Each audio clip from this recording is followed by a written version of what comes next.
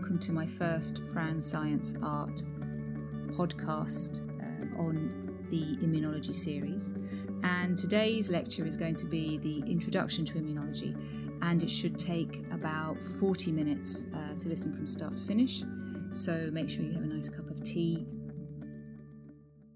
So today's lecture is going to be covering the basics of immunology, that is, how we understand immunology, and some key components within that. And we'll be touching on how we are able to kind of group things and make sense of it sort of going forwards. So essentially, when we are talking about immunology, everyone understands something different. It's everyone has their own sort of take on it. And immunology is one of those difficult subjects, not because it is difficult per se, but because it's everywhere. It is ubiquitous. It's a nice word, ubiquitous. It is one of those subjects that underlies most diseases. And to give you a sort of a heads up on that, so when most people think of immunology, you think of inflammation for a start, and you think of the symptoms of inflammation, which are redness, heat, swelling, and pain. And as symptoms essentially are everywhere. So, for example, if you have a bruise, this is an inflammatory stimulus. There will be involved with some redness, some heat, swelling, and pain. And the redness and the heat come from the fact that your blood vessels have vasodilated. The swelling has come because you have white blood cells that are migrating out. Your immune cells, your white blood cells are migrating out into the localized tissue and causing swelling, and pain because you have triggered mediators to be released which cause the pain to happen. So most people think of so you bump your head, you shut your hand in a door, you step on a pin, you burn yourself. All of these things create an inflammatory response. However, we also know the immune system on a day-to-day basis, particularly, it's June now in London. For those of you who suffer with hay fever, you will be appreciating quite right now the impact of allergy. And allergy is an immune dysfunction that occurs. And so this is another sort of thing that we will also be discussing later on in the course. We also have our diseases. So we know of diseases, anything with an itis, laryngitis, hepatitis, meningitis. Itis means inflammation. These are diseases that we associate with immunology. We also have and AIDS. We have the common cold, and more recently the pandemic, the lovely COVID-19. So these are things that actually our immune system will fight against and will create symptoms that our immune system will create the symptoms that we experience. Then we have the sort of common cold, obviously I've just said. Then we have autoimmune diseases where our immune system starts to attack us. So it's not just a little bit aberrant, which is what happens in allergy, but you get things like rheumatoid arthritis, where you see the old lady with the wizened fingers pointing south. Rheumatoid arthritis is where your immune system attacks the joints and cartilage. You've got multiple sclerosis. And then you have the diseases which you wouldn't think so much that have your immune system underneath it. So what I study, in addition to HIV, is also the cardiovascular system. And it was in 1980 that it was discovered that cardiovascular disease actually is an inflammatory disease. And so it's sort of been accepted that if you have chronic inflammation, you will end up with a totally scuppered cardiovascular system. So all of these things, your immune system, your immune cells, is underpinning it. Now, we haven't been, as scientists, just haven't been sort of kind of sitting back and going, oh, that's nice. We've tried very hard to modify and to ameliorate our immune system responses to things, because essentially if you have an amazing immune system, you can pretty much be immortal. So we have, for example, vaccination, where you trick your immune system into believing that you have had a nasty dose of the disease that you have had. So polio, measles, these things take years to develop, and essentially, we eradicated smallpox completely from the planet as a consequence of a vaccination, across the world, and a sort of a really good organised refute. And that was That happened in 1980. We also have organ transplants, which we are able to do because we now know enough about our immune system to get it to calm down and not to attack the foreign kidney that comes into us. So medicine has been able to get the best out of our immune system such that, we can have it to our advantage. So our immune system is everywhere. We know it's everywhere, and that's great. So it's just vast. So it's a bit like the puppet master. If your immune system goes wrong, you are scuppered. It's game over. Now, our immune systems have essentially been developing with us, evolutionarily along the track. And actually, if you ever look at that, it's absolutely fascinating. But ultimately, the reason we have an immune system is because we want to be able to sort of get rid of all the things that wish to live in us at 37 degrees temperature, 37 degrees Celsius rather, and sort of 75% water. We are a wonderful place where lots of bacteria and fungus would love to grow if they could get the chance. However, our body doesn't only come into contact with bacteria and other pathogens when we get sick. Actually, we're surrounded by bacteria. We have more bacteria in our bodies than we do our own cells. And there are a few billion bacteria on our tongues alone. You think about that the next time you're giving someone a kiss. So our immune system has to be able to discriminate between those good bacteria that benefit us and those that are actually harmful. Now, if the common good isn't enough for you and sort of isn't enough of a stimulus to sort of say, why bother studying immunology? Why is it so interesting? Well, in the last 10 to 15 years alone, well, I'd say it's sort of 15 to 20 years, the technological industries have copied the mechanisms our bodies have developed over millennia. So now we use antibodies. We develop in a lab an antibody which is exactly identical to the antibodies in our body, except they've been tweaked and they can be targeted to look at sort of forms of breast cancer. They can target rheumatoid arthritis. And now the global market in antibodies is in the billions and billions and billions. And 2 of the top 5 selling drugs, or perhaps that's changed now to sort of be even more, involve novel antibody creation. So that's where the money's at. If the common good and just trying to understand how human beings have survived is not enough. So how have we developed this? Immune defenses are something, if you think about it, our bodies have had to evolve because, from the sort of being scrabbling around in caves, and sorry for those of you who are creationists, this is not the course for you. Essentially, we have evolved, and have had that capability to sort of live in dirt. Not that I'm not advocating washing. I do advocate washing, particularly if we're trying to prevent a COVID-19 pandemic and wash our hands. But we find that our immune defenses are actually very similar to a lot of other vertebrates. Reptiles and amphibians also share very similar structures in white blood cells.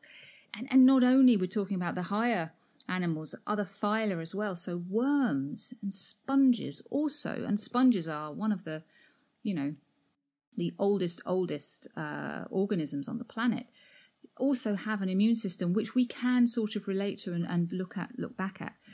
So what is it that these animals and these sort of organisms need to fight against? We call infectious agents a pathogen, and the infectious agents that these pathogens include fungi, protocysta, multicellular parasites like your little helminth worms, your tapeworms, viruses, bacteria. And in addition to which, if you think about that, viruses they're viruses, they're quite unique, and they have a wonderful capacity of hiding inside your cells. What they do is they hijack our equipment that enables us to make DNA and whatnot, and make proteins. And viruses hijack all of that, and they come, and they make viruses. And so essentially all of your body's equipment that would normally be making proteins to keep you running is now making viral proteins, which then go and hijack other cells, and so on and so on. Extracellular infections tend to be bacterial, although that's not exclusive. And then you have sort of the whole thing associated with, for example, malaria, which is fascinating. So we fight infection the entire time, but if I was to take a 1 milliliter, a tiny sample of your blood, what would I find in it? Now, most people's answer is red blood cells or white blood cells, and then that's nice. What I'm asking is that if I were to just say what part of your immune system is active in your blood at any one point in time, you'd find an enormous cohort of cells there, a really wide variety of cells and also molecules. And I'm going to list a few of those just now. So, for example, these might be your phagocytes. Phagocytes, for example, things like neutrophils, which are enormous eaters. You've got monocytes, which also phagocytose. You've got macrophages, which are the big eaters. We love macrophages. I really like them. They are fascinating little phagocytes, which have the capacity to lasso their bacterial prey. And I'll talk about them a little bit later. We've also got dendritic cells, which can phagocytose things. Again, don't mistake these dendritic cells from the dendritic cells that you find in the nervous system. Oh, by the way, the other thing is and if you are stay with me on this immunology course, you will be learning a little bit of classics, a little bit of the sort of ancient Greek and Latin, because funnily enough, a lot of the nomenclature for these cells does happen to be classical. Dendritic cells come from the Greek word dendros, meaning tree. And unfortunately, I can't see it myself. I look at it and I don't really see a tree. I see like a little spiky, crazy ball. However, we'll take that. Do not mistake it for the dendritic cell of your nervous system, which also looks a little bit more like tree. I would say that looks more like a tree than a dendritic cell of your immune system. Anyway, we've got dendritic cells. Let's move on. So those are your phagocytes. You've also got cells that don't just go around like Pac-Man eating things. You've got the cells that will really hone in and they're like the assassins of your white blood cells, your T cells, and also you have your B cells, and B cells will make antibodies. B cells on the surface of them have mini antibodies all over the surface of them. They look like a little stick ball. They don't look like a cell.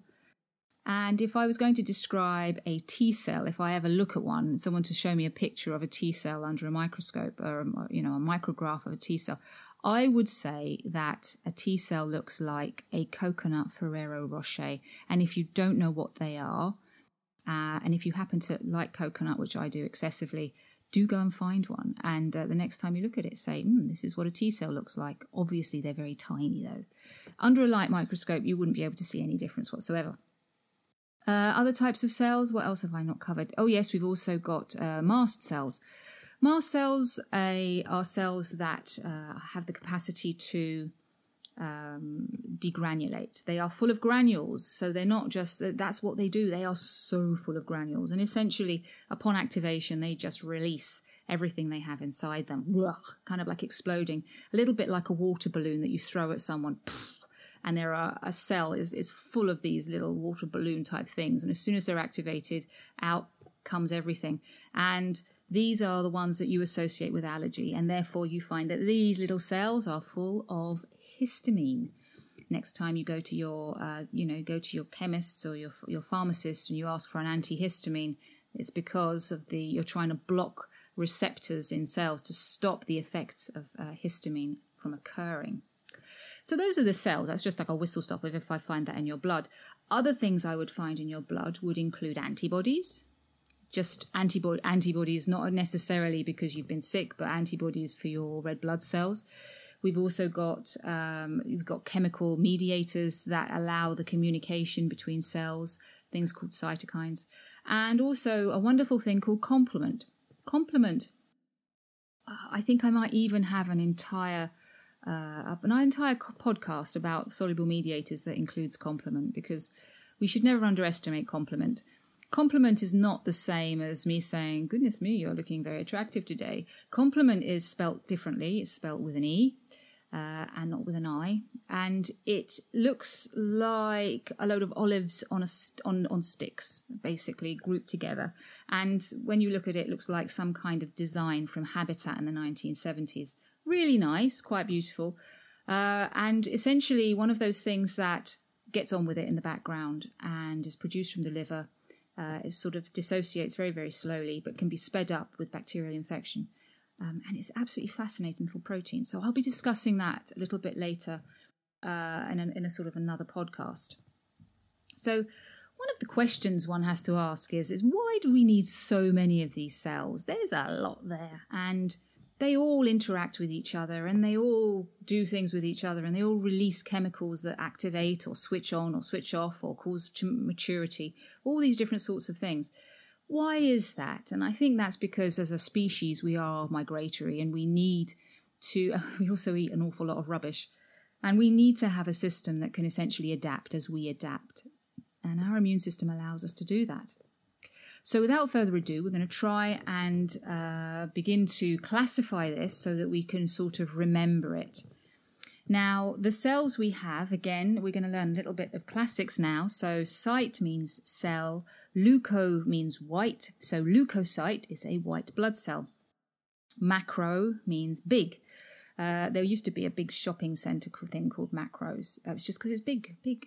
Phago meaning eat, so that's Greek. It's still used in Greek today if you eat a lot. So a macrophage, phage, phago, big eater. Poly meaning many, morph meaning to change shape. And yes, so that there are, these are Greek words that are used. So a polymorph means you have many things that change shape. So you can have a polymorphonucleus. So you have a chain of many changing shape nuclei. So to give you an idea. And you have cells of the lymphocytes, and these include cells called B cells and T cells. And these are part of your assassin cell group. You're part of your adaptive immune system, and I'll talk about those later. What I have touched on today are your phagocytes, and these are cells that eat, and these include neutrophils, these include eosinophils, which I haven't yet mentioned. These include monocytes and dendritic cells. And then you have these auxiliary cells, and these are cells that are kind of like they're used they bring out the big guns. So you have these things. They don't really do very much. They're not kind of the big. They're not really sort of there at the forefront. They're kind of there at the back, just causing trouble. So we have basophils, mast cells, and platelets that just make things a little bit worse. We have another strata, another layer of complication for our immune system. So we have loads of cells from phagocytes, auxiliary cells, and also lymphocytes. So those are all of our cells. But what we have is essentially in immunology, these things have been classified into an innate or an adaptive immune system. Now, this doesn't make all of these items exclusive. Some things can overlap. And the reason that immunologists have done this is so that at this stage, we just want you to learn stuff. And it's easier if you can pigeonhole things and group things into innate versus adaptive. So the innate immune system is used really in your first line of defense. And innate, most people think, it's something you're born with. Well, you're also born with your adaptive immune system. Your adaptive immune system is one that adapts as your pathogens adapt. So if you have flu and it changes, then you will, and it mutates, your immune system will also adapt to try and combat that. Whereas your innate immune system is not really adaptive. It's the sort of bog standard, not very intelligent, but pretty good at what it does. And it's your first line of defense. So your adaptive immune system is the one that can adapt, and that involves those lovely T cells, which I was talking about, those lymphocytes predominantly, and these are targeted assassins. And it also involves the production of antibodies. So your immune system responses, whether you are getting your innate immune system predominantly involved or both, it varies, and it really depends on your pathogen. The part of your innate immune system, believe it or not, is actually not only the cells, but it includes also the exterior defenses that you have. So your skin, your mucous membranes, your cilial secretions, and tissue fluids, anything where you essentially secrete anything, even weeping. You may be weeping right now, listening to this going, I can't do immunology. There'll be a little antibody in there. There'll be something in there, little enzyme in there, that essentially will be preventing you from getting an infection. You are covered in commensal bacteria. That is good bacteria. So the next time you're getting all OCD and using your antibacterial, hand wash to kill everything off, or you're going to... There's a lady who decided to bathe her children in Dettol, a little bit of Dettol every day just to disinfect them. And it wasn't like they were sort of scrabbling around in the dirt, up to their knees, sort of digging for trying to get through to Australia, which is what most children do in a garden when they're kids. It was just normal, just process of just Dettol. She's just essentially killing off all the commensal, all the good bacteria that were there.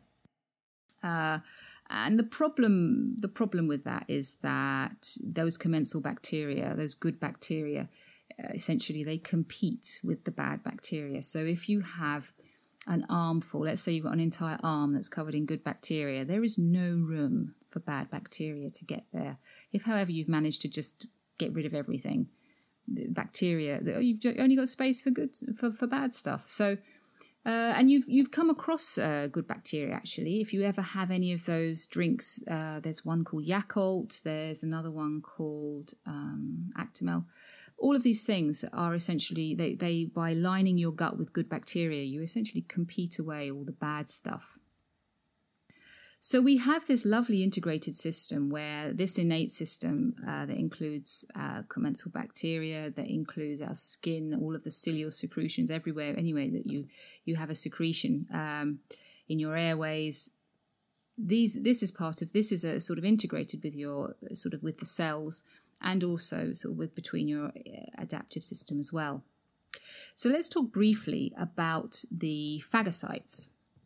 The phagocytes that we have in our innate immune system their purpose is to just eat stuff. That's what they do. Isn't that wonderful? If your one job in life is just to eat stuff. There we go. And essentially, most of them kind of do go around eating like Pac-Man. They're found in the circulation, they reside in tissue, and they engulf, they internalize, and poof, then they destroy whatever it is they've eaten. Just like when you eat food and it goes into your stomach, and the stomach acids get rid of stuff. And include phagocytes such as monocytes, dendritic cells, neutrophils, and basophils. And they recognize things because of something called a pathogen-associated molecular pattern.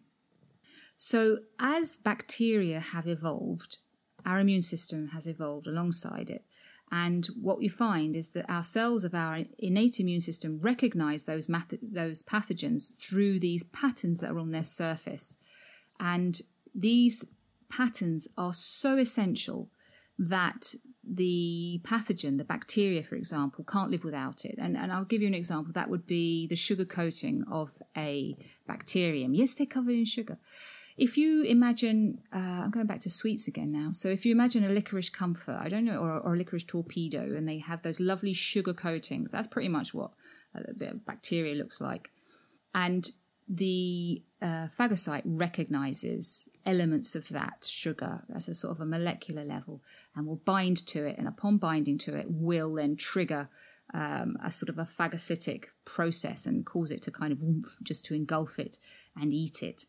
Now, sometimes it's not quite the sort of the nice sort of flavor that it really likes. It doesn't really fancy engulfing and internalizing and destroying the pathogen. And so what you can do is you can also cover the pathogen in something, and it will make it more palatable. And these things that attach to the bacteria and make it more palatable are called opsonic fragments. And there's another Latin word for you. Opsonization, it's Latin, and it means to make food ready for. So if you have an opsonic fragment, it means that it has essentially made it more palatable. It's a bit like adding salt to your chips or vinegar or coating anything in chocolate, frankly. It just makes it more palatable. So your phagocytes have these receptors that recognize these pathogen-associated molecular patterns. And we'll be going over this a bit more when we talk about our innate immune system. But these phagocytes, you have these receptors, which are really important. They are called scavenger receptors, which basically scavenge, carbohydrate receptors, and also toll-like receptors. And what these receptors are very ancient in their structures, very similar to the bacterium, and as soon as they bind to them, they cause them to be eaten. Opsonic fragments can include antibodies, for example. Antibodies behave like one side of the antibody, if you do have them, will bind to the bacterium, and the other side will bind to the phagocyte, and the phagocyte, will eat it all up. So that's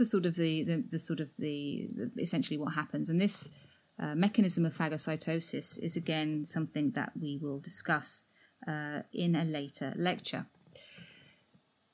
Now, neutrophils, they do that. They phagocytose like that. Monocytes phagocytose like that. Macrophages do not. Macrophages are like an octopus or the kraken even, where you essentially have a pseudopodium or sort of these pseudopodia, these sort of elements sort of come out of the macrophage and they lasso a bacteria and then they kind of pull it back in and then they kind of eat it out. So if you ever look at an activated macrophage, it looks like a crazy sort of octopus with not just with 8 legs, with as many as it wants, that can lasso, that have these extensions coming out of its body, these things that are called pseudopodia, and they come out and they grab onto the bacterium and they pull them back in. It's a bit like the kraken. It kind of surrounds something and just pulls it back into the main body where it eats it all up. So macrophages are just awesome. You've also got your neutrophils. Now, neutrophils are big. They are twice the size of most cells, even a macrophage. A macrophage is big. It says it's big. I mean, that's what it's called in the title. But neutrophils are even bigger. These things are about twice the size of a red blood cell, and they are very, very dynamic. If you ever want to see, there's a video from sort of 1957, I think, and it literally is a picture of a video of a neutrophil chasing a bacterium. I'm using the word chase because that is what is happening, is literally this little tiny black dot, which is a bacterium, is skimming all over this agar plate, and there is a big fat neutrophil literally chasing it, and then this little bacterium is going round and round other cells. Obviously, it gets caught up with and it gets phagocytosed. Now, the neutrophil is this phagocyte, particularly for bacteria, and it's full of granules, which are lysosomes. These are enzymes. And you find lots and lots of neutrophils at sites of bacterial invasion. And essentially, when was the last time you saw a neutrophil? And most people say, I don't know. Neutrophils are the cell that essentially makes up pus. So you remember the last time you had a pussy spot or you had a cut and it went a bit nasty? That ook is not just ook. It's not just exudate. It has cells, dead cells in it, and they die. So your neutrophils, as soon as they engulf and they destroy those bacteria, they also die. They do this because they have they have all the sugar that they store, the glycogen in their body, and they use it all up to kill the bacteria. They don't do it like with enzymes and like slow dissolving in hydrogen peroxide, which is what the other phagocytes do. They use this thing called a respiratory burst, and this essentially causes the bacteria to die as well. So everybody dies. And so what you find is that once they're dead in live bodies that essentially are then sort of exuded. And that's what you find in a suppurating wound. So the next time if you were a curious biochemist or a curious biologist, you could take a little bit of pus and you could stick it on a slide under a microscope, and you would see lots of little tiny round spherical sort of objects, which are your dead neutrophils. And then obviously disinfect the heck out of everything because it's full of bacteria. So in a nutshell, that's a whistle-stop tour of all of the things we have in our body.